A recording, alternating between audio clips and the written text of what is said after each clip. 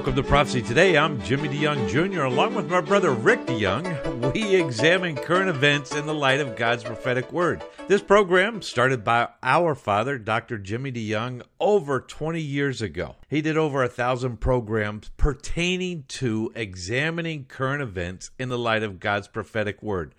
Rick, we've had a lot of new questions lately asking us, with all that's going on in the world, how do we pick our stories that we cover? Well, Jimmy, we look at these stories with an eye on Bible prophecy. We are students of Bible prophecy, and as we look at what's going on in the world, we compare it to what the Bible says is going to take place in the end times, and so many things are setting the stage for these events to be fulfilled. And Jimmy, a lot of the stories that we're going to talk about today with our broadcast partners, they are very scary stories, and they're not meant to bring fear, and that's not what we're doing here. We're doing it to compare it to Bible prophecy, but it is easy to be afraid, but we don't have to be afraid, do we? No, we sure don't. Rick, and when we have a worldview, when I say worldview, how we get our news, whether it be through Fox News or Newswatch or whatever program, CNN, NBC, ABC, CBS, that's how you determine your worldview, what the media wants you to know. Now, people will notice that we don't always focus on the same stories that those media outlets do. Now, some of that is just normal stuff that's happening in your area and around your world and what you want to focus on. But we are focusing on Bible prophecy, Rick, and you said it so aptly correct. Sometimes it's scary. And today's program is going to focus on really how we can overcome fear of the end days.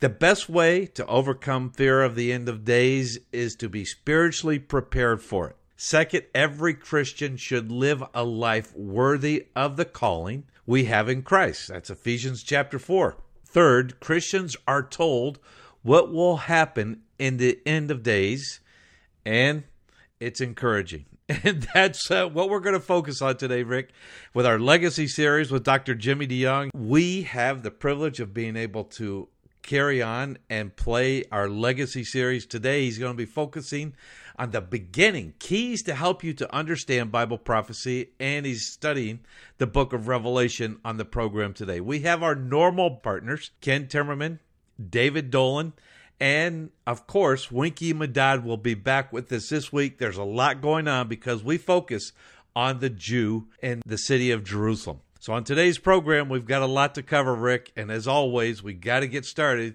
Let's get started with our first, Ken Timmerman. Well, that's right, Jimmy. We have our geopolitical expert with us today, Ken Timmerman. He is a man with lots of experience. He's an author, an analyst. He's written a book, a memoir that I think is really interesting. You might really like to read it. The name of the book is And the Rest is History, and you can find out more about that and the other books that he's written by going to kentimmerman.com. Ken, thank you for taking the time to be with us today. Rick, it's always a pleasure to be with you. Thank you. Well, Ken, we're going to go all over the globe today, but we'll start off in the Russia-Ukraine theater. And the U.S. has sent another package of military aid to Ukraine. Now, this one is not necessarily the dollar figure, but actually the type of ammunition that they're sending that is most controversial. That's right. First, there were cluster munitions, which have been banned worldwide, and now it's depleted uranium tank munitions, otherwise known as DU. Now, these are used by the United States. We use them in both Gulf Wars against Iraq. And what they do is they really increase the firepower of our Abrams tanks. They are sending them to Ukraine because the Ukrainians have had problems going after Russian tanks. And I think the rationale here is that these depleted uranium munitions will basically turn out to be tank killers. Well, Ken, as we look at this situation, the Ukraine crisis and Russia's territorial dispute, their invasion of Ukraine, is really reshaping global politics. And I think that's the real story coming out of this situation. We look at it, and we're going to look at how this is affecting other areas of the world. And we'll start with the European Union. Looks like they are planning for a post-Ukraine crisis world, and they are wanting to increase their military scope. This has been a problem for many years, Rick. It's been a problem within NATO. And, the French, for well over a decade, had been trying to convince their European partners inside the European Union, not NATO, to form a European rapid reaction force. Nobody has ever agreed to it. And none of the large countries, except for Poland, is spending over the NATO goal of 2% of GDP on its defense. So these new budget rules that the EU are now contemplating, they would allow countries to spend more on their defense budgets, to increase defense spending without violating the EU rules, which set a limit of a 3% budget deficit. We've gone way past that in the United States, and a national debt of 60% of GDP. And again, by comparison, the U.S. national debt is well over 100% of GDP, but would allow the European countries to spend more on defense and not have it count towards those limits. The EU is also up in arms about this Russian blockade of Ukraine ports, and they are looking to Turkey, and we talked about this a little bit last week, but they're looking at Turkey's Erdogan to solve this situation, basically relying on his relationship with Vladimir Putin. And Erdogan is really making quite some headway. But this past week, you had the president of the European Council, Charles Michel, a Belgian, who said Russia must stop its grain blockade. And I kind of listened to this and remember, Rick, that Belgium is noteworthy for having given a great gift to the art of diplomacy, that is the waffle. So here you have President Michel of the European Council telling Russia it must stop. And you want to kind of say, or else what? We might hit you with a waffle. Going back to Erdogan, he has made quite a bit of progress with the Russians recently. He's been talking to Putin, but he's also, as always, he's pretending to play both sides. You had Erdogan recently host Zelensky in Istanbul, where he quite notably and quite publicly told him that Ukraine's place is in NATO. So at the same time he's talking to Putin, he's talking to Zelensky, and the Russians are not taking this lying down. They have sent a couple of very, very pointed reminders to Erdogan that he'd better not cozy up to the Ukrainians too much. They launched a missile strike just recently on a plant in Ukraine, the Motorsik plant. It's an important engine manufacturer used by the Turkish Air Force. They use it for engines for their helicopters and some of their other aircraft. So they blew up that plant, really disrupting the Turkish aerospace business. And then they launched a strike in Syrian Kurdistan that killed 6 Turkish soldiers. So I think you're going to have Erdogan in the next week to 10 days suddenly become very accommodating, very helpful to Putin. They want to negotiate a new deal to get Ukrainian grain to world markets. This at the same time as the U.S., in particular the DNI, the Director of National Intelligence, has issued an 8-page report basically accusing Putin of creating a world food crisis.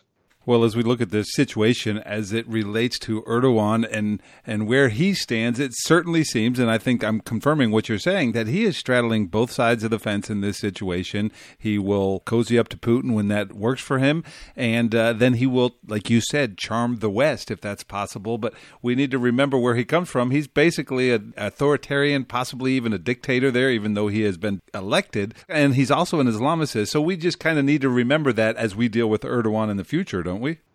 Well, absolutely. And the last point is the most important. He is an Islamist, and he believes that Turkey is the center of the new worldwide caliphate. So Erdogan will choose his allies where he needs them. For right now, he is trying to play both sides between Russia and Turkey, but my bets are on that long-term relationship with Russia. Well, as I said, the Ukraine crisis and Russia's aggression there is continuing to reshape world politics and driving Russia to create new allies and strengthen already existing allies. One of those is North Korea's Kim Jong-un, who has been making nuclear noise there in North Korea. This is a relationship that we really need to keep an eye on, isn't it? We absolutely need to keep an eye on this. Putin is going to be meeting with Kim in the very near future. I'm not sure that a date has been set, but they are going to be meeting very soon. And the Russians want weapons from Kim. He still has a Cold War era ability to churn out huge quantities of artillery munitions and artillery rockets. Russia needs those to resupply its troops in Ukraine. And Kim from Russia wants more sophisticated weapons and advanced military technology. Just this past week, Rick, Kim took part in a ceremony launching a new naval nuclear attack submarine. This is a brand new development. It's something that even the U.S. intelligence establishment has not been talking about a great deal. They are developing nuclear-tipped cruise missiles and nuclear-tipped naval drones. If these things are true, Rick, that's a real game changer. Up until now, we've been talking about a nuclear-armed North Korea with ICBMs capable of reaching the United States, but not nuclear submarines and not these nuclear-tipped cruise missiles or naval drones. Those could completely change the balance of power on the Korean Peninsula, Rick. And this is truly bad news for the U.S. and its allies. It certainly seems like that's a situation that we need to keep an eye on. I mean, that is an offensive weapon, isn't it? That's one way of putting it. Those are offensive weapons. They would wipe out an entire flotilla of U.S. ships come to resupply South Korea, as we did at the beginning of the Korean War in the 1950s. Yes, those are extremely offensive weapons. Well, again, these nations that we focus on, Ukraine, Russia, Turkey, they're all a part of an alignment of nations that will come against Israel. When we look at the nations of the Far East, which would be North Korea, adding these weapons, those are the kings out of the East. I believe North Korea, along with China, India, these nations will come against Israel. And that's Revelation chapter 16, verse 12, the kings out of the East. Well, let's take a break, and we'll come back. We've got another question to ask you about Iran, right here on Prophecy Today Weekend.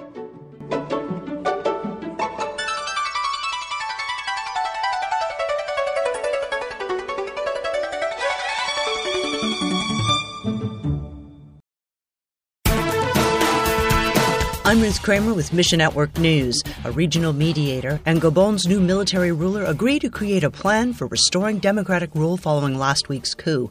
No other details have emerged yet, but a West African financial executive says Gabon's August 30th military takeover was a good coup. It was the 8th rebellion in West and Central Africa since 2020. Pray for continued peace and stability in the region. Peace allows World Mission partners to distribute audio Bibles and start listening groups. Meanwhile, a record-breaking pair of earthquakes shook Turkey and Syria in February, killing thousands and displacing millions. Today, many survivors are showing an increased need for mental health support. Fadi Sharaya from the MENA Leadership Center spoke with us about how MLC provided psychological first aid training to Christian leaders in the region. The training helps Syrian believers start to process years of trauma. You can find your place in this story at missionnews.org. Mission Network News is a service of One Way Ministries. I'm Ruth Kramer. Every believer needs to understand Bible prophecy. Whether you're a novice or a student, we are here to help you. Just visit prophecytoday.com and click on the link for the Prophecy Bookstore. There you will find a large selection of CD sets, DVDs, and books for the Bible prophecy student written by Dr. Jimmy DeYoung and other prominent scholars. While you're there, be sure to check out Dr. DeYoung's latest series called Presidents, Politics, and Prophecy. This series examines how God has used human leaders in general, and specifically the last 7 U.S. presidents, to set the stage for Bible prophecy to be fulfilled. This was shot on location in Washington, D.C., and is available on DVD or as a 10-hour audio series on CD. Be sure to check back often for special deals. You can visit prophecytoday.com and click on Bookstore, or you can go directly to prophecybookstore.com.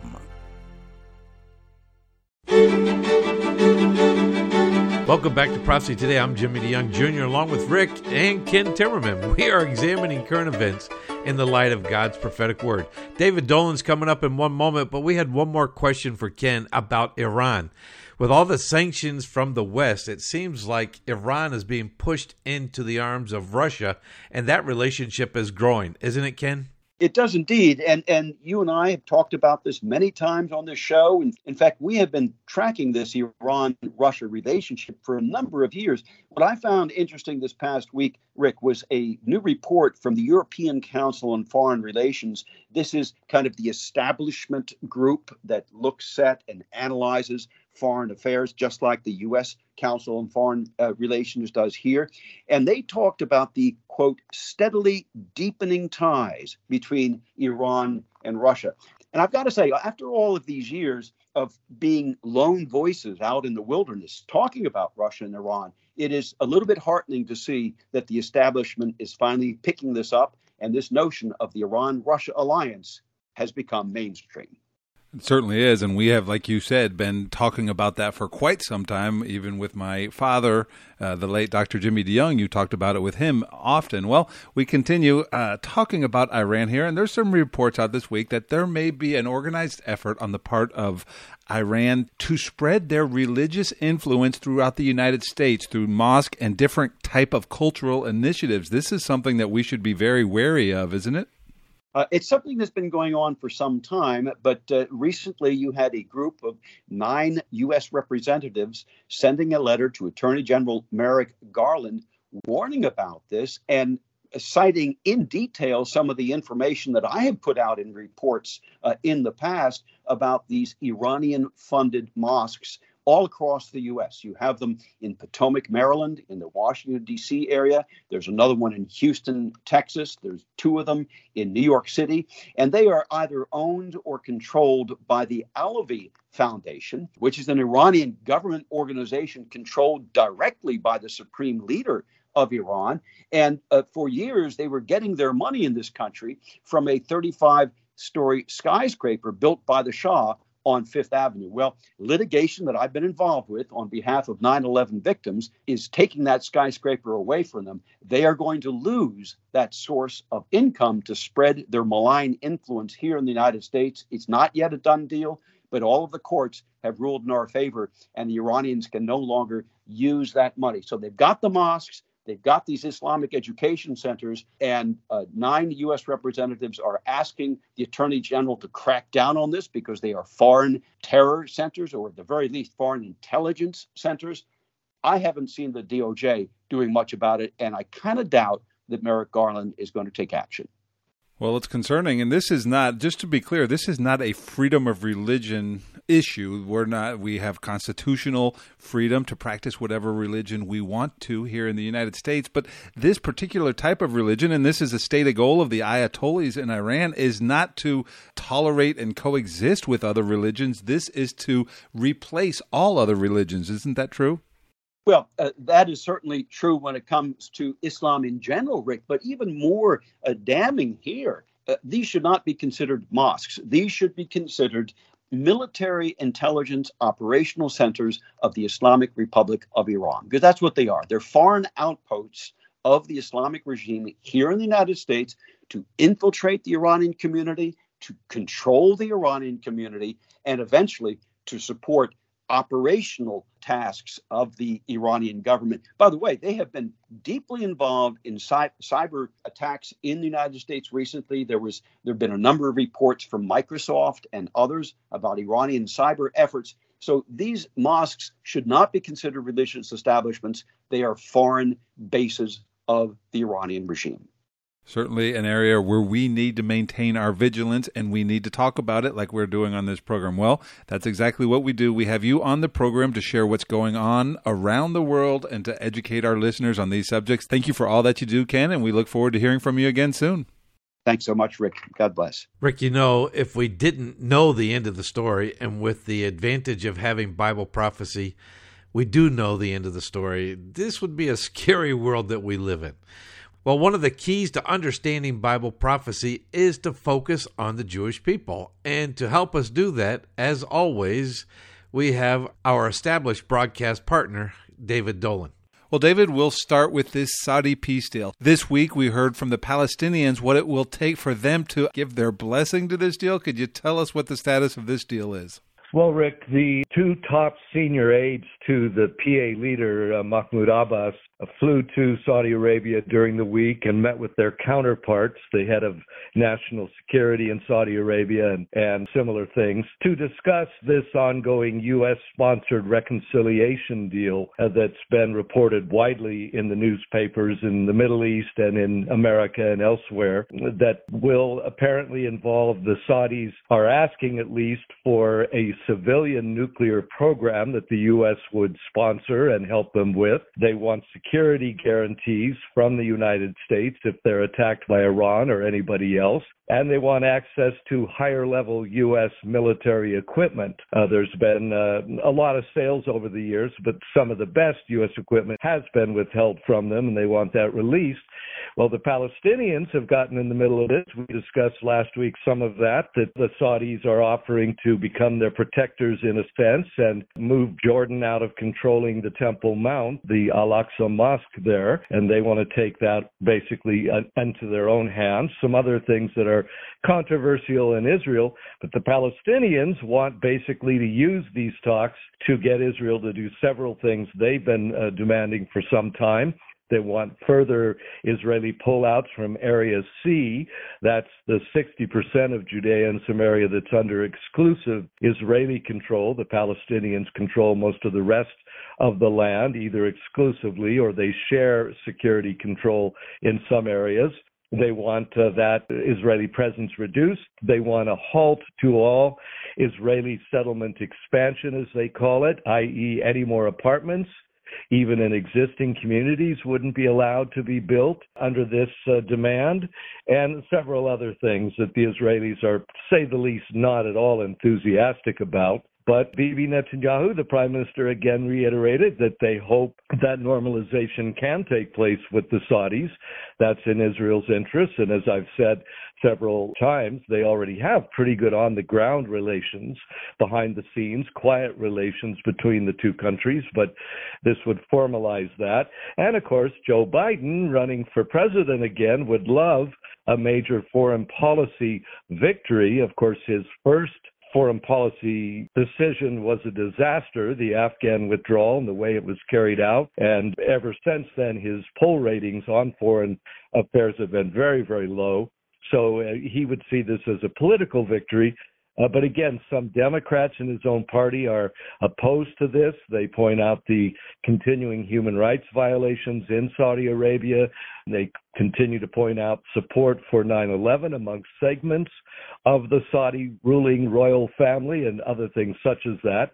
And again, some Republicans are not very happy about it because of the demands the Palestinians are now making as part of this. So whether it will actually go anywhere, Rick, we just don't know, but it is being discussed in the newspapers and amongst the politicians. Jake Sullivan, the U.S. National Security Advisor, said nothing is ready yet. Everybody calm down a bit. It's not about to be announced. So that seems to be where we're at. There was a story coming out in the news this week that Prime Minister Netanyahu is so committed to getting this normalization deal through that he would be prepared to quit the government. Is there any validity to that? Well, that was from an ultra-Orthodox newspaper, Rick, that is connected to the current government, certainly. There are ultra-Orthodox parties, two of them in the government. But the Likud party, the ruling Likud party, the main one, denied that. They said there's no truth to this. This is a fabrication and an illusion. Netanyahu will continue to be prime minister, continue to run the country, and wants this Saudi deal to go through. And there's no reason he should have to step aside, for it to go through. And in fact, the Likud leaders made clear that if that were a Saudi demand, because of course they're not directly talking to the Saudis, the Americans are, if that has come up, and or if the Palestinians demand it, then the whole thing is off as far as Israel's concerned. And I should add that the Palestinians want the reopening of their consulate to serve just Arabs in East Jerusalem. The White House apparently replied to that demand saying, well, the Israelis have to have a say in whether a consulate is opened in their capital city. All countries have that say when it comes to such things. So they said that's probably a non-starter.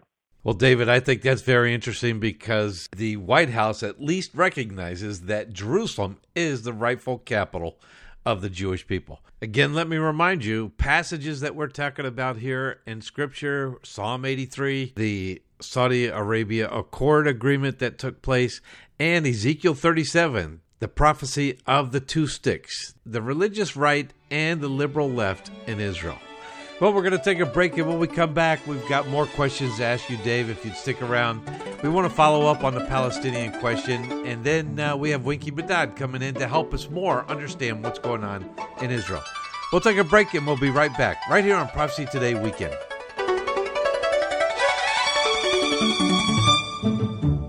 Have you ever wanted to know more about God's plan for the future? Have you ever tried to understand prophetic passages in God's Word, like, say, the book of Revelation, and been frustrated at not being able to figure it out? Dr. Jimmy DeYoung's latest CD series, Keys for Unlocking God's Plan for the Future, will help you gain the ability to understand where to start in your study of prophecy and allow you to read God's Word in a new and exciting way. Understanding God's prophetic Word will allow you to live a pure and productive life until Jesus returns for the church.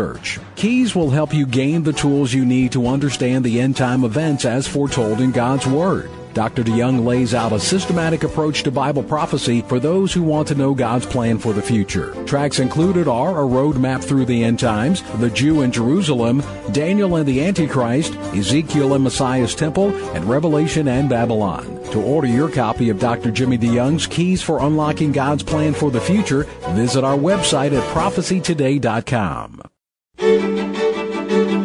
Welcome back to Prophecy Today Radio, the program that looks at current events in the light of Bible prophecy. This is our Middle East news update. And with us, as we usually have, we have Dave Dolan. Now, he's a journalist, spent 30 years in Israel. Last couple of weeks, he was updating us on the 4 major trends, which was very interesting to listen to. Now he's back on our Middle East news update. Thanks for joining us, as always, David. Blessed to do it, Rick. Well, you talked a little bit about the Palestinian demands there, and it almost looks like they have maybe potentially veto power for this deal to go through. But the Palestinian Authority has been in the news themselves this week. Their leader, Mahmoud Abbas, the head of the Palestinian Authority, said some very controversial things. He did, Rick. It was actually in a speech he gave last month in Ramallah to his Revolutionary Council, his Fatah party leaders, and he made it in Arabic, of course, and a translation in English was published this week. And when that came out, condemnations began all over the place. In fact, Rick, the strongest denunciation of such a statement from the European Union that I've seen in many decades even was issued. They called his comments deeply offensive, that they can only serve to exacerbate tensions in the region. They serve no one's interests. They're inflammatory. They distort history and some other things. And what he basically said, as he said before, and I should point out that when he was in university, his thesis was on the Holocaust and denying the Holocaust, essentially, and saying some ridiculous things. And in this speech, this latest speech, he said that Hitler only went after the Jews because they were money lenders and they were charging interest on their loans, and he didn't like that, and the other Europeans didn't like that, so that's why so many backed the elimination of the Jewish people from Europe. He said most Israeli Ashkenazi Jews are not actually Semitic in their background. They are not actually Jewish. They were converts to Judaism in the 8th century in Khazaria. Now, that was in northern Turkey, and it is true that the leader there converted to Judaism and issued a proclamation to his people, who were a Turkic people, to also convert to Judaism, and many did.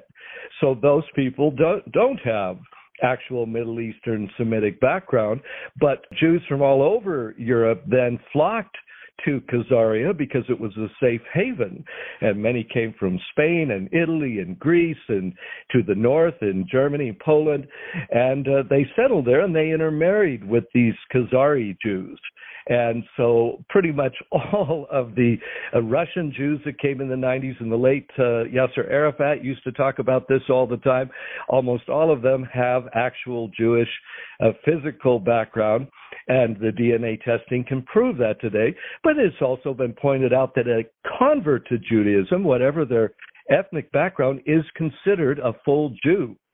So, again, it's just he's bringing up these ridiculous things. Of course, last year at a news conference with the German chancellor, he said the Israelis are carrying out massacres every day. He said we've had 50 massacres and 50 Holocausts in our own country in recent years.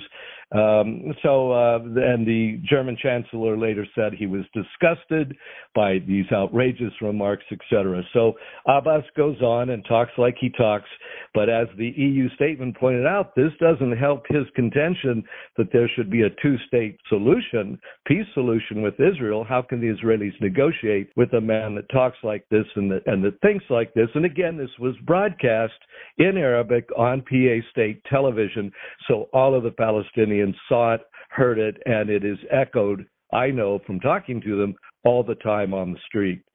Well, it does certainly call into question their ability to be a peace partner. Well, two more quick stories I'd like to get you to talk about, if you could. President Biden named a new ambassador to Israel. Can you tell us about that? Yes, Tom Nides resigned, the current ambassador, and the White House announced on Tuesday that Jacob Lew, L-E-W, would take over as ambassador. The Israelis immediately issued very favorable statements, the foreign minister saying he's a good friend of Israel. We know him well. The interesting thing is he will be the third ever Orthodox Jew to represent the United States in Israel. He's a practicing Jew, Jacob Lew is. He was finance minister under Barack Obama.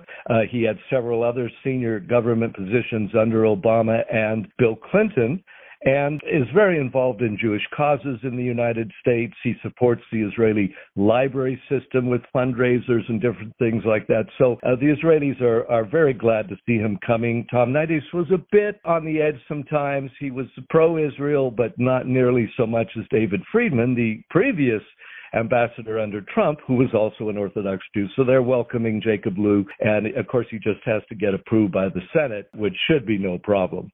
One final story, David, that I thought was very interesting, an archaeological find in the area around the Dead Sea. Can you tell us about that? Yes, it was an echo of the great finding of the Dead Sea Scrolls in 1948. Some archaeologists went to a certain cave that they'd been in before, and they took advanced photography equipment because there was some ancient Hebrew lettering on one of the stalactites in this deep cave, and they went to photograph that. And while they were doing so, they noticed something sticking out of a rock nearby, just a tiny portion of it. The camera picked it up, and it was the edge of a sword. Well, it turned out to be 4 Roman swords, 3 of them 25 inches long, the other a little bit shorter.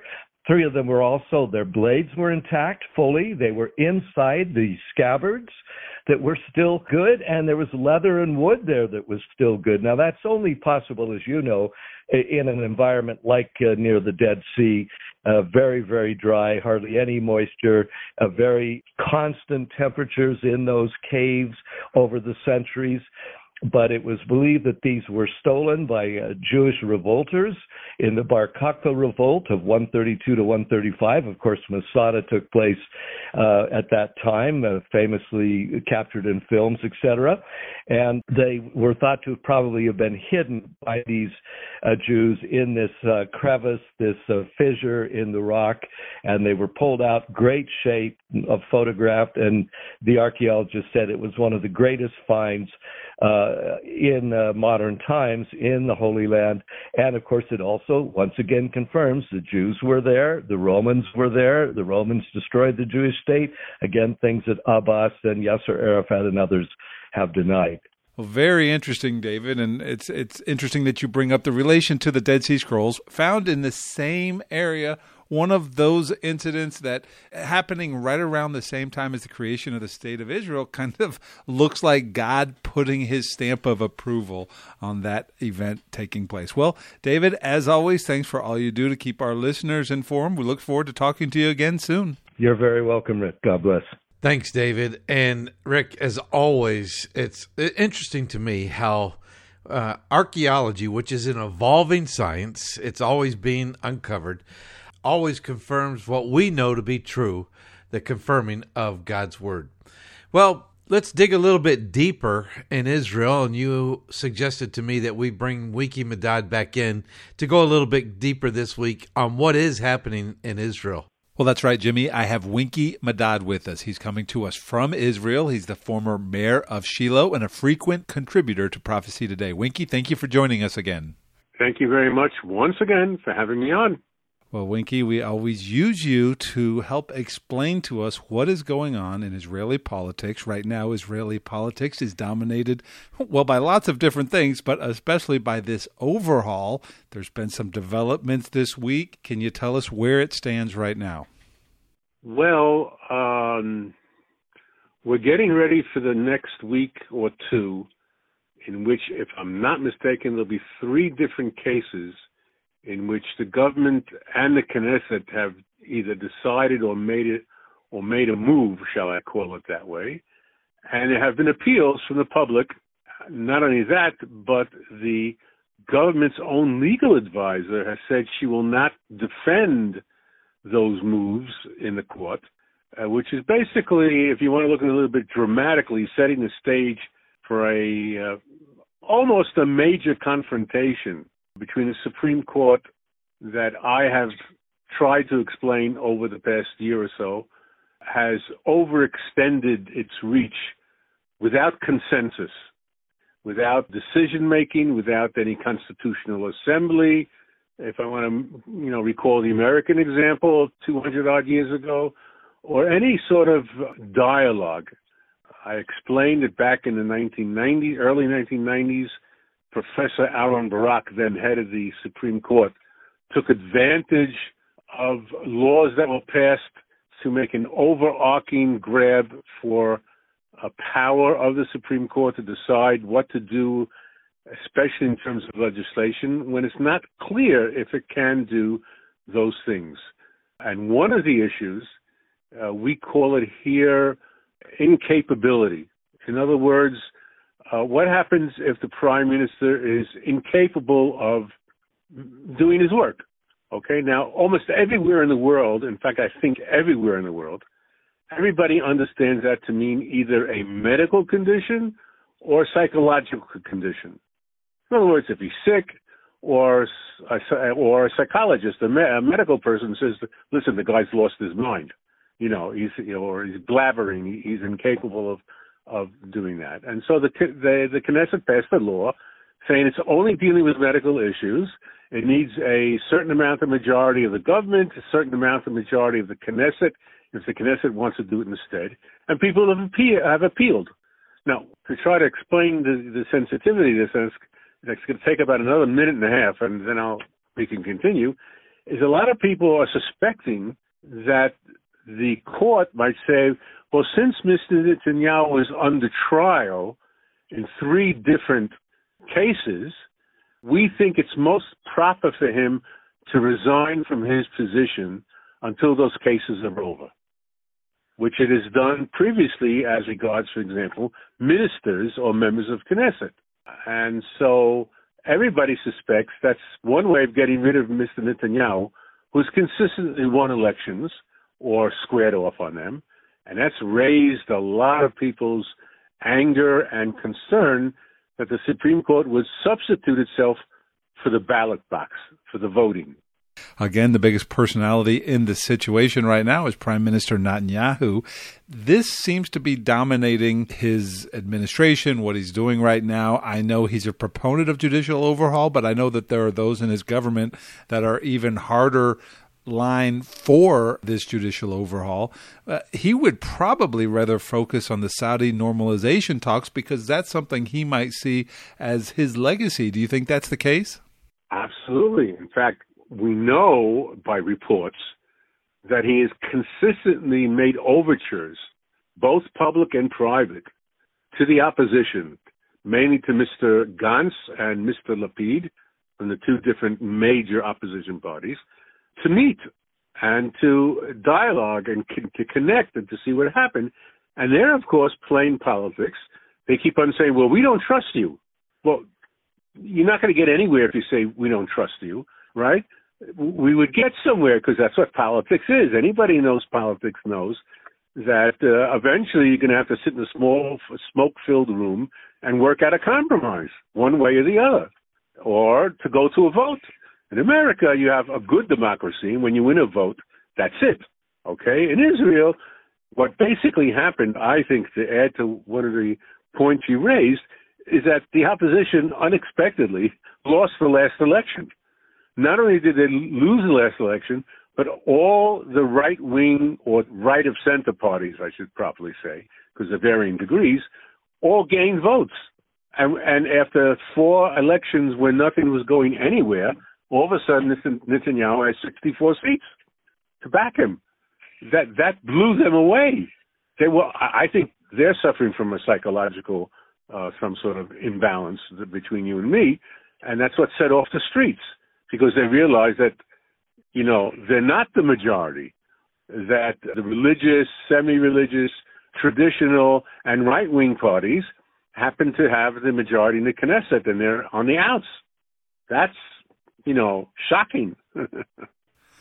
Well, it certainly is. And for those that are trying to dig a little bit deeper into understanding the situation, because as I admitted before, it is very complicated.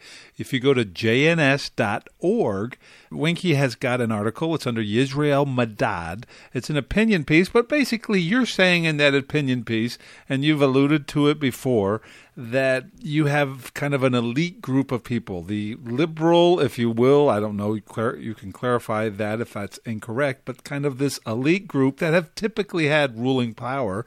Now it's moving more to what people might consider right, definitely more to the religious. So there is this divide in the Israeli body politic, and it certainly seems like even though they're not in the majority, this is their grasp, their clawing to hold on to the power, which might not be in line with what the majority of people in Israel think.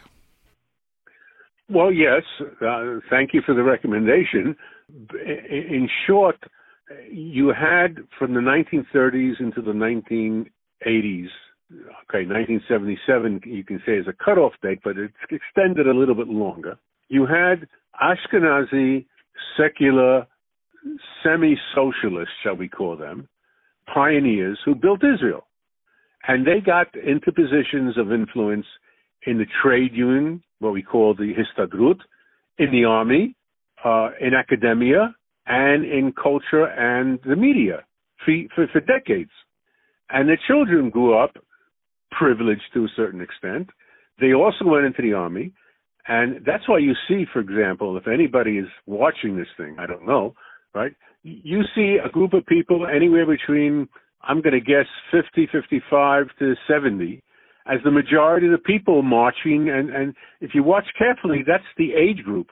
In other words, they are people who have enjoyed early pension from either defense industry works or the army itself, and they have now time on their hands, and they feel threatened socially, economically, and politically. And that's what's driving, I think, in my opinion, a lot of the demonstrations and a lot of the demonstrators. And when people are threatened, I'm not talking about physically threatened, but in terms of their own self-value and their financial and their status and their role in society, they get very upset. And I think that's one of the things, and in any case, that's really playing out here, in my opinion. Well, so many facets, but there's a few more stories that I want to get your comment on, and these are all interrelated. They're all playing out against the backdrop of Israeli politics and this judicial overhaul, and really the other big story going on in Israel right now, the talks with Saudi Arabia to normalize peace.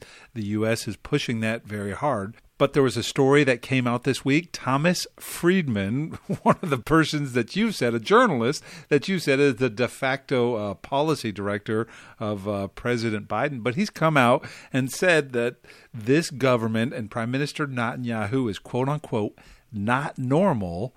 And he says that President Biden should not push this normalization deal because it would give a win to Prime Minister Netanyahu. Have I characterized that correctly? And is that not unbelievable? You've done so well. And of course it is unbelievable. Here you have a person, and I'm not even embarrassed enough not to say it on your program, a Jewish fellow, right, who's so caught up in his anti-Netanyahu psychosis, okay, that he, after the Abraham Accords, which have proven to be a boon of economy, exchange, tourism, academic, medical, scientific. I can't even find the end of that list that I'm rolling off. To say that something might click with Saudi Arabia, or even to pursue it, even if nothing 100% happens, and to say, don't do that because something's wrong with Netanyahu, is really something wrong with Mr. Friedman. I know why. Not everybody knows. I might have mentioned it in one of our previous interviews. Mr. Thomas Friedman, when he was a university student at Brandeis University back in the late 1970s, was an extreme anti-Zionist leftist activist. He was a supporter of one of the most vicious anti-Israel groups at that time called Brera, and I think a lot of his animosity stems from a deep ideological rut he's in, which is very dangerous. Because it's one thing to be a newspaper columnist and an opinion writer and an editor of sorts and stuff like that. Going around the world and meeting people and saying, "Oh, hi," stuff like that. To be so deeply embedded in his own either self-importance, which happens sometimes, or his ideological, political dreaming, which colors his ability to look at events objectively. And I think I try to be fair on your program. Every time I give my own opinion, I try to make it clear. And on the other hand, if they're facts, I say they're facts and you can check me out. I don't think Mr. Friedman knows the difference between the two. Well, it is very important, and we talked about that on this program recently, where you get your news from, know what the biases are. This is kind of a buyer beware when you're looking at Thomas Friedman thoughts. I'm glad that you've given us this context and background as to where they come from. Well, we'll move on, and I've got another place. I know you do work for a lot of different places, another website called themedialine.org, and you wrote an article, an opinion piece there from January of this year that seems to be coming into play again. We talked about it last week. One of the things about this Saudi normalization deal is that possibly they could take over control of the Temple Mount. Right now, that's supposed to be controlled by Jordan. And that is something that you have talked about. You wrote an article, an opinion piece about that. I think basically saying that Saudi Arabia couldn't do any worse than Jordan is doing right now. But could you tell us, is that idea something that maybe its time has come? And do you think that would be a positive or a negative? Oh, look, there's always a danger that in talking with a Muslim country, it could go worse. I'm always aware of that. However, on the other hand, and as you mentioned to our listeners, I do have a little bit of a political background. There's also the opportunity that once you speak to another Muslim country, you can have the possibility of opening up the situation a little bit more. For example, saying to Saudi Arabia, first of all, the mosque is the Al-Aqsa Mosque. Okay? It's not the entire compound of the Temple Mount. And your authority extends to here, here, and here. But Jews also have a right to do this, and that. Open up the package again. Tell Jordan you weren't very amenable to our conditions, and now we have a new partner. And they're the custodians of Mecca and Medina. They're up on you, Mr. Abdullah, King of Jordan. So why not try to shake up things a little bit? I'm not in favor of trying to see what the possibilities are. We can always say no. We can always say, well, we tried, but Saudi Arabia is worse than Jordan, and they won't agree to this, they won't agree to that. But talk, engage, negotiate. On your program, for 20 years now or more, right? I've always said I'm not against talking to any of the Arabs living in Judea and Samaria. It depends what you finalize with them and what the agreements are, but not to talk is unacceptable to me. And the same thing goes with Saudi Arabia. Be careful, but talk. Very interesting. The thought of the prospect of a reset on the situation there on the Temple Mount, and this could be an opportunity for that. Well, I would be remiss. I wanted to ask you one more question. In this previous half hour, we talked with Dave Dolan, and he reported on the really anti-Semitic and despicable remarks of Mahmoud Abbas, the head of the Palestinian Authority. Now, if you'd like to comment a little bit on the remarks, that would be fine. But the question that I wanted to get from you as an Israeli citizen, as somebody who's going to have a vote and influence in this situation, the de facto American policy and even the European Union policy, all these different policies, is what they call a two-state solution, meaning Israel and is one state and the Palestinians getting their own state. Well, this is your peace partner. This is the head of the Palestinian Authority for 20 plus years now. And can you just tell me your thoughts about this kind of dialogue and what is supposed to be your peace partner? Well, I'm going to be honest with you. I mean, I've never trusted Mahmoud Abbas. His doctorate, and you can look it up on Google, right, is basically the same stuff he repeated earlier this week, which is revisionist Holocaust history. The Jews and Zionism were responsible for the Holocaust, et cetera, and the numbers of Jews that were killed were way less than 1 million, rather than even close to 6 million, et cetera. Now, on the level you asked me the question, of course, is can you trust him? Is, of course, no. And I personally have never trusted him. And a lot of my fellow friends, neighbors, and political allies have said the same thing. But here you have it in black and white or on the screen, right? You can go on probably about a dozen sites now and listen for even maybe 3 or 4 minutes before you realize this guy's raving, stalking mad. And if he's not mad, he's one of the most evil people we have in terms of the Jewish state of Israel. But the point I want to make a little bit deeper, if I can, is this guy basically for the past 30 years has been at the head of the educational system of the Palestinian Authority. Now, what do you expect the Palestinian Authority population has been given in their educational, television, media, networks, outlets, whatever you want to call them, over the past 30 years? From the mosques, the preachers, what do you think they've been preaching? They've been preaching, saying things quite similar. You go on to Palestine Media Watch of Itamar Marcus, and it's all there for years and years and years. All the quotations, all the anti-Semitism, all the nastiness, all the bad things.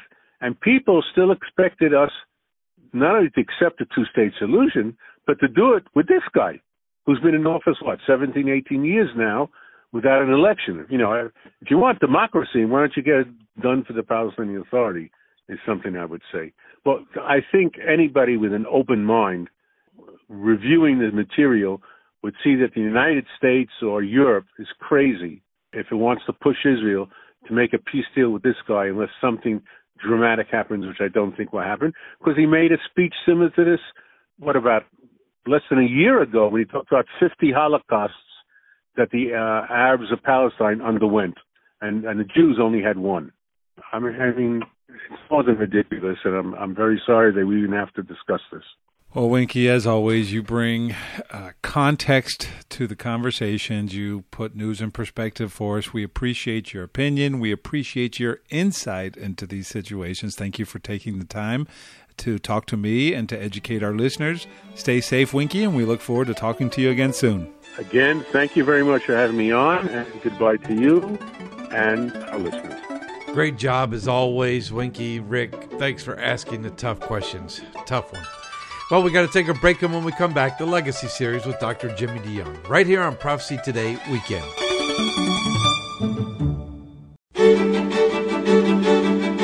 Welcome back to Prophecy Today. I'm Jimmy DeYoung Jr. Along with Rick, we examine current events in the light of God's prophetic word.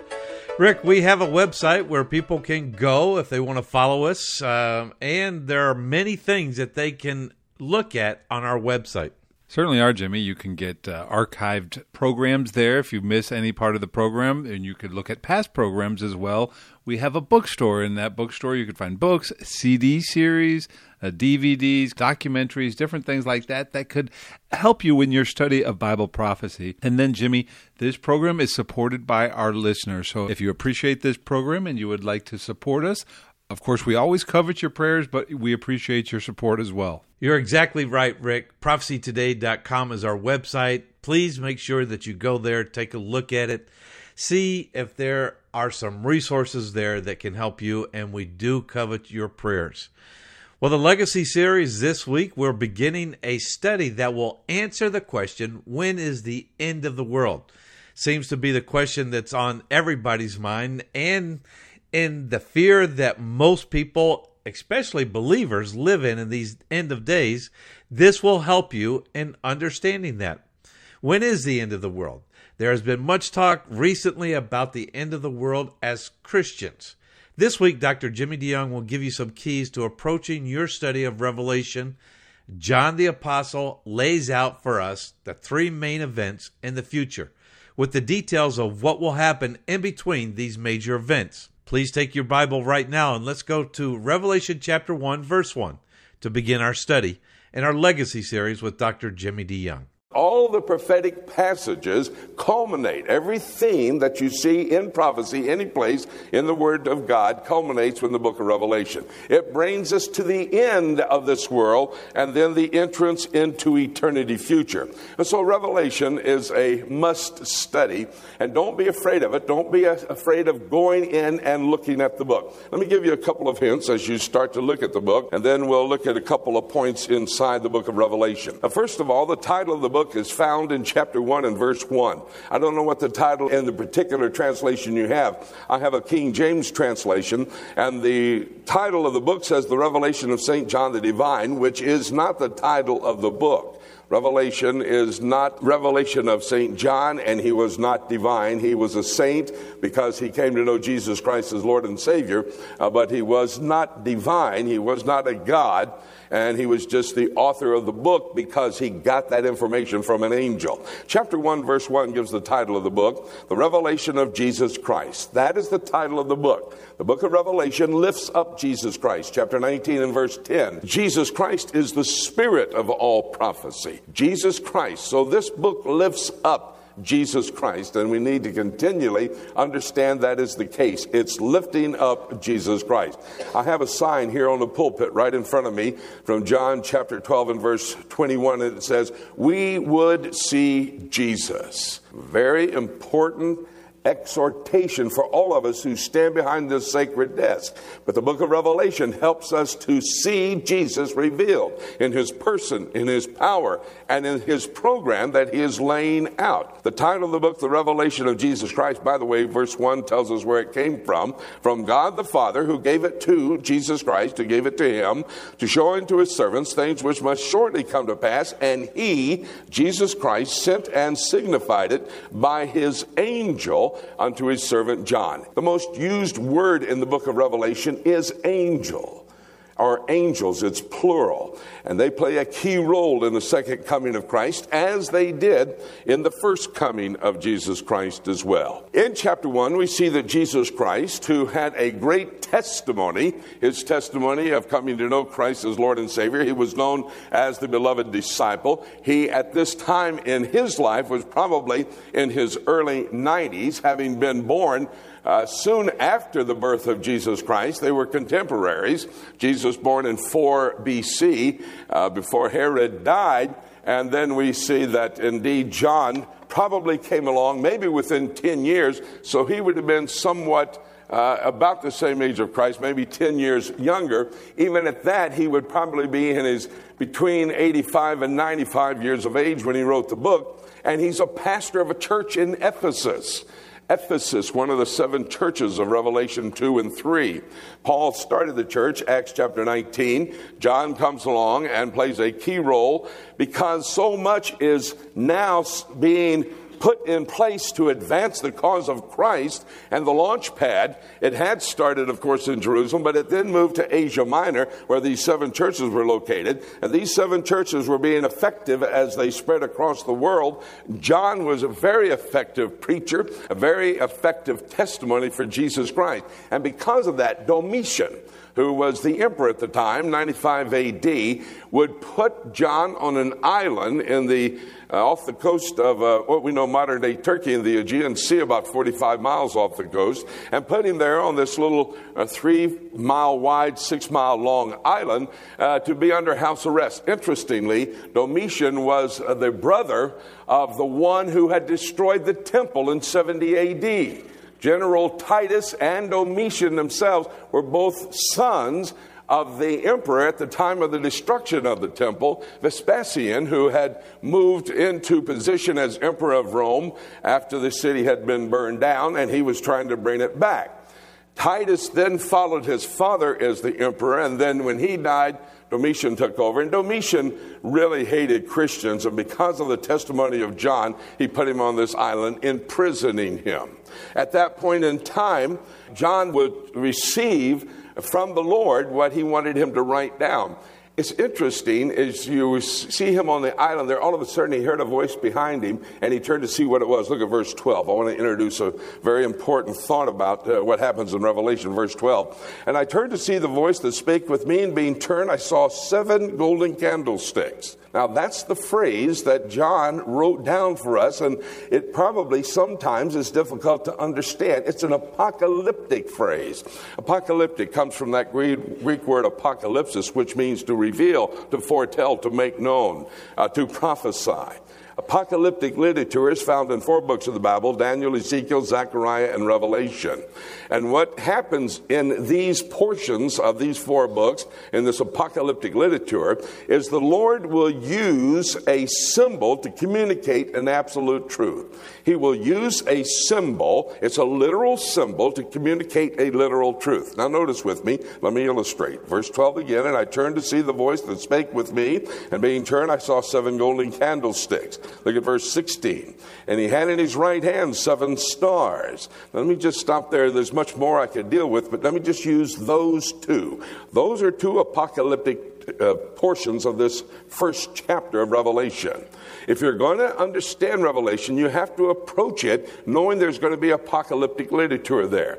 There's a phrase that will help you recognize apocalyptic literature, used 52 times in the book. It is this: as it were. You'll see that phrase 52 times, as it were. We'll see it in just a moment in chapter 4. As it were. That means it seems to be, but not really is. In other words, a symbol is communicating something. We got to determine or interpret the symbol. Okay, in verse 12, there's 7 golden candlesticks. In verse 16, there's 7 stars in the right hand of the one he sees. Look at verse 20. The rule for interpreting apocalyptic literature is keep reading the Word of God. Look at verse 20.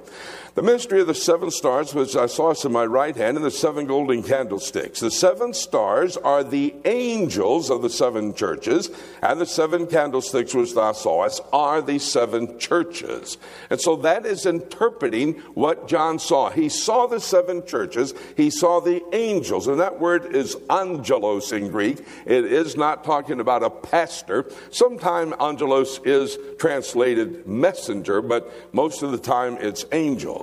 So this is dealing with what John saw, the apocalyptic phrases that we have to recognize as we go through the book of Revelation. The person of Christ is presented here. Chapter 1 would be a great chapter for you to study if you want to know what the resurrected, glorified, soon coming Christ looks like. But look at verse 18, because after the person we see his power and his testimony of that power. Verse 18. And I am he that liveth and was dead, and behold, I'm alive forevermore. Amen. And I had the keys of hell and of death. That's the testimony of Christ. That is the cornerstone of our faith. That is the foundation for Bible prophecy. It's the resurrection of Jesus Christ. He had to resurrect, and if he did not resurrect, 1 Corinthians 15 says, we're still living in our sin. He did resurrect. He is alive. Testimony by 500 people at least who saw him after his resurrection, 1 Corinthians chapter 15, verses 1 to 5. All of these individuals, every single one of the disciples, except for Judas, every single one of those disciples who saw him in his resurrected body went forth and gave testimony and never recanted on the fact that Christ resurrected from the dead. So again, this is the cornerstone and the foundation for our faith. Now look at verse 19. After we see the authenticity of the person of Christ, we see his authority to be able to tell us exactly what is going to happen in the future. He says, write down the things which thou hast seen, the things which are, and the things which shall be hereafter. He lays down, chapter 1, the things thou hast seen, chapters 2 and 3, the things which are, and everything after that, chapters 4 through 22, all of those things are going to happen hereafter. In chapters 2 and 3 of the book of Revelation, we see the letters to the 7 churches. And if you want to have a personal revival within your own being, study chapters 2 and 3 of the book of Revelation. It's just fantastic, those messages. The last word of Jesus Christ to the church. Now come to chapter 4, and I want to show you that there are 3 main events throughout the entire book of Revelation. 3 main events, and if you will focus in on these and what happens in between these events, you can come to an understanding of how the end times will unfold, and this will give you a grid. I want you to develop a grid within your mind to understand what's going to happen. Chapter 4, and look at verse 1. And after this, now that's not too difficult to understand. After this, after what? After chapters 1, 2, and 3. After this, chapter 1, the person of Christ. Chapter 2, we see the letters to the 7 churches. Now again, those churches were alive and active in Asia Minor at the time John wrote the book, but they also represent periods of church history. Down through the last 2,000 years, you don't need to look for a line in the sand. This is the end of the church at Ephesus, the beginning of the church of Smyrna, the end of the church of Smyrna, the beginning of the church of Pergamos, but they are characteristics that are applicable to the different periods of church history. And so what he's saying is, after church history, after the church is ready and is set to go into the heavenlies, we see depicted here in chapter 4, verse 1, the rapture of the church. And let me illustrate it. Verse 1, chapter 4. After this I looked, and behold, a door was opened in heaven, and I heard, here's that phrase, as it were a trumpet talking with me, which said, come up hither, and I will show thee the things which must be hereafter. This is depicting the rapture of the church. Notice it says, I heard as it were a trumpet talking with me. But I got to tell you something. I started playing trumpet when I was 14 years of age. I do have a Bach Stradivarius, a handmade trumpet. But that trumpet never talked to me. Never did a trumpet talk to me. That's what it's saying here. I heard, as it were, a trumpet talking with me. There's that apocalyptic literature. You remember what it says in 1 Thessalonians chapter 4, verses 13 to 18? Jesus will shout. The archangel will shout. The trump of God will sound. And we'll be caught up to be with him in the air. 1 Corinthians chapter 15, verses 51 to 53. In the moment, in the twinkling of an eye, at the last trump. You see, you use other biblical literature to interpret the apocalyptic phrase. So we see here in chapter 4, verse 1, John, in chapter 4, verse 1, he's on earth. Chapter 4, verse 2, he's in the throne room in the third heaven before the throne of God. He's translated into the heavenlies.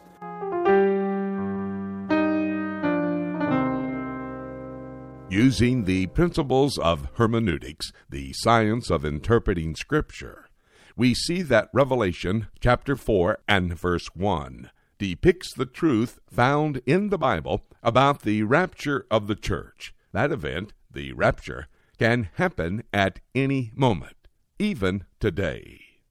By the way, should the rapture not happen this week, please join us next week as we continue our study on when will the end of the world happen.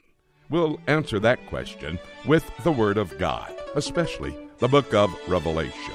Dr. Jimmy DeYoung and the Legacy Series. You can go to our website, prophecytoday.com, if you'd like to hear more of these audio series or get commentaries and DVDs.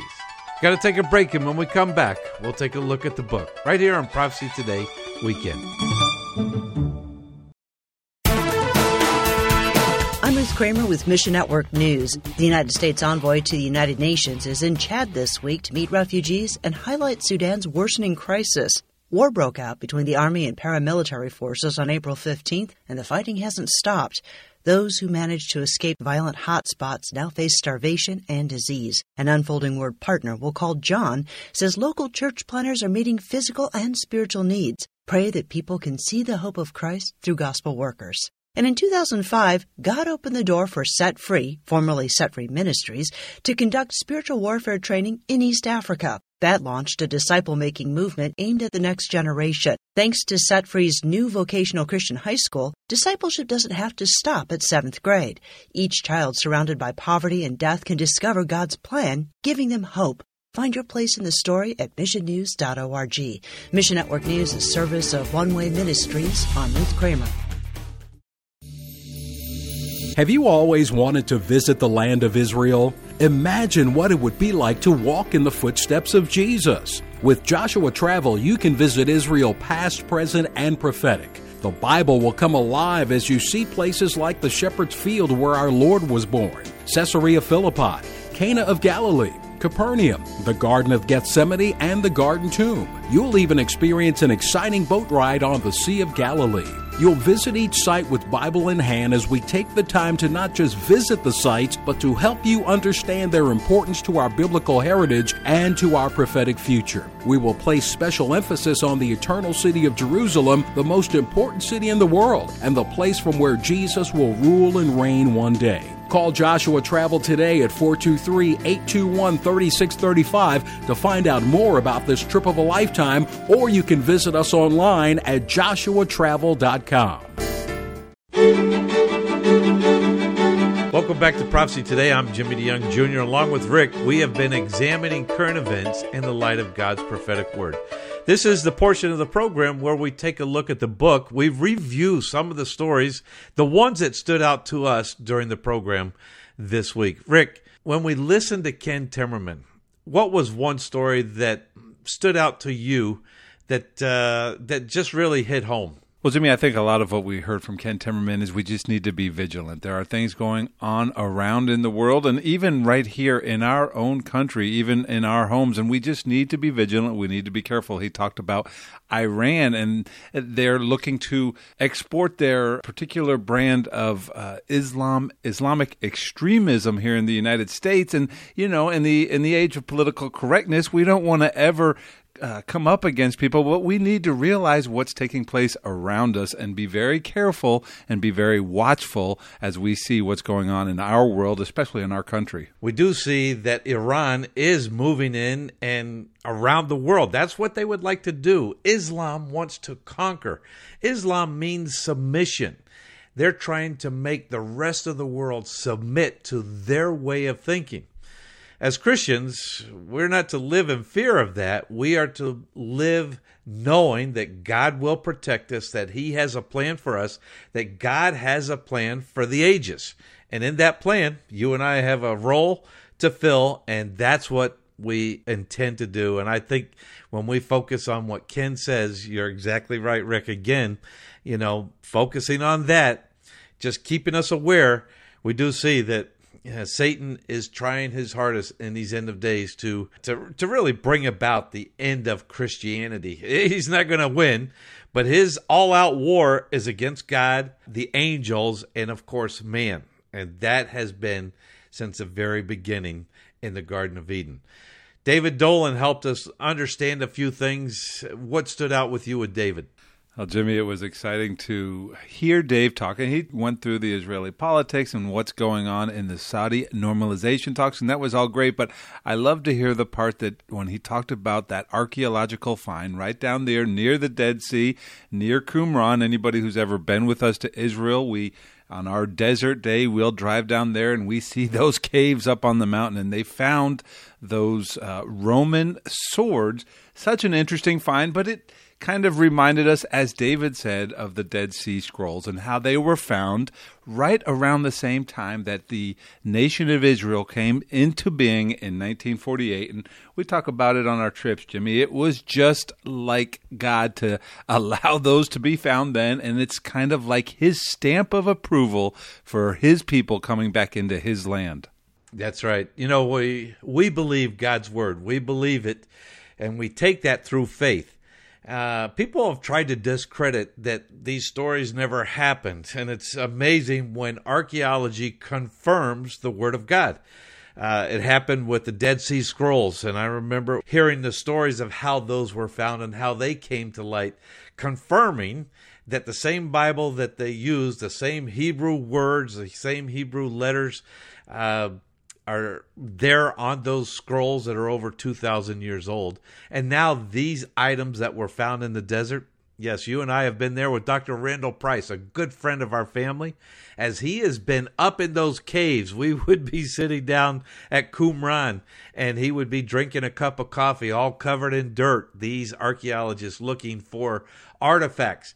And one of the things that we potentially always say, Rick, they have never found the artifacts or the potential wealth that was hidden in the desert when the Jews knew that impending doom was coming. They hid the treasures of the temple in the desert.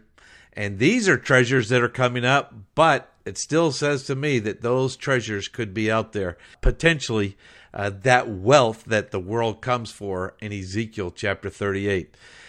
Winkie Medad, Rick, what stood out to you with Winkie?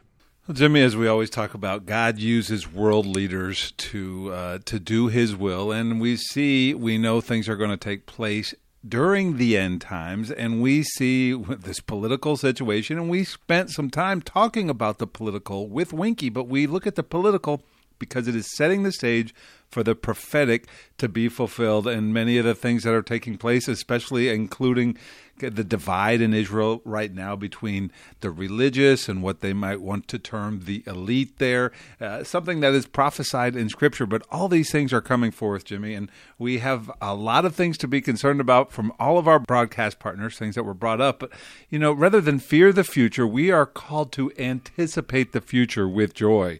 Why? In Christ we will be caught up to meet him, and we will always be with the Lord. That's exactly right.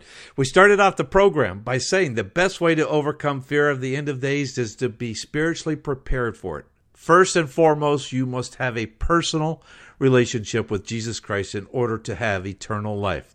John 3:16, Romans 10, verses 9 and 10. Only through him can you receive forgiveness of sin and have eternity with God. If God is your Father, there's really nothing to worry about. That's Luke chapter 12, verse 32. Second, every Christian should live a life worthy of the calling we have in Christ. Ephesians chapter 4, verse 1 to 3 teaches, walk in a manner worthy of the calling to which you have been called, with all humility and gentleness, with patience, bearing with one another in love, eager to maintain the unity in the Spirit and the bond of peace. Knowing Christ and walking in his will go a long way towards diminishing the fear of any kind of the future. And then third, Christians are told what will happen in the end. You know, Rick, when we talk about studying Bible prophecy, over 1/3 of God's Word, there are 1,188 chapters of the Bible. Almost 400 of those chapters pertain some sort of Bible prophecy. And the one that we focus on today in Revelation, as Dr. Jimmy DeYoung taught, he talked about the rapture of the church, going to 1 Thessalonians chapter 4, verses 13 to 18. That passage in the Bible that talks about a future event called the rapture of the church. You're exactly right. We are to anticipate the future with joy. Paul ends up those words saying, therefore, encourage one another with these words in 1 Thessalonians. And that's what we want to do. We hope that through this program, you will understand the times in which we're living and be prepared, living a pure and productive life in the light of his return. Rick, thank you so much for doing the hard work, asking the questions, and giving people an understanding of where we are in the end of times. As always, Jimmy, we're looking at the gift of prophecy that God has given us. It's so very important to be able to share that with our listeners. understanding the times in which we're living is so important in the lives of being a follower of Jesus Christ. Folks, the rapture could happen today. Let's keep looking up until. Thank you so much for joining us today. This is Jay Johnson inviting you to join us again next week for more of Prophecy Today.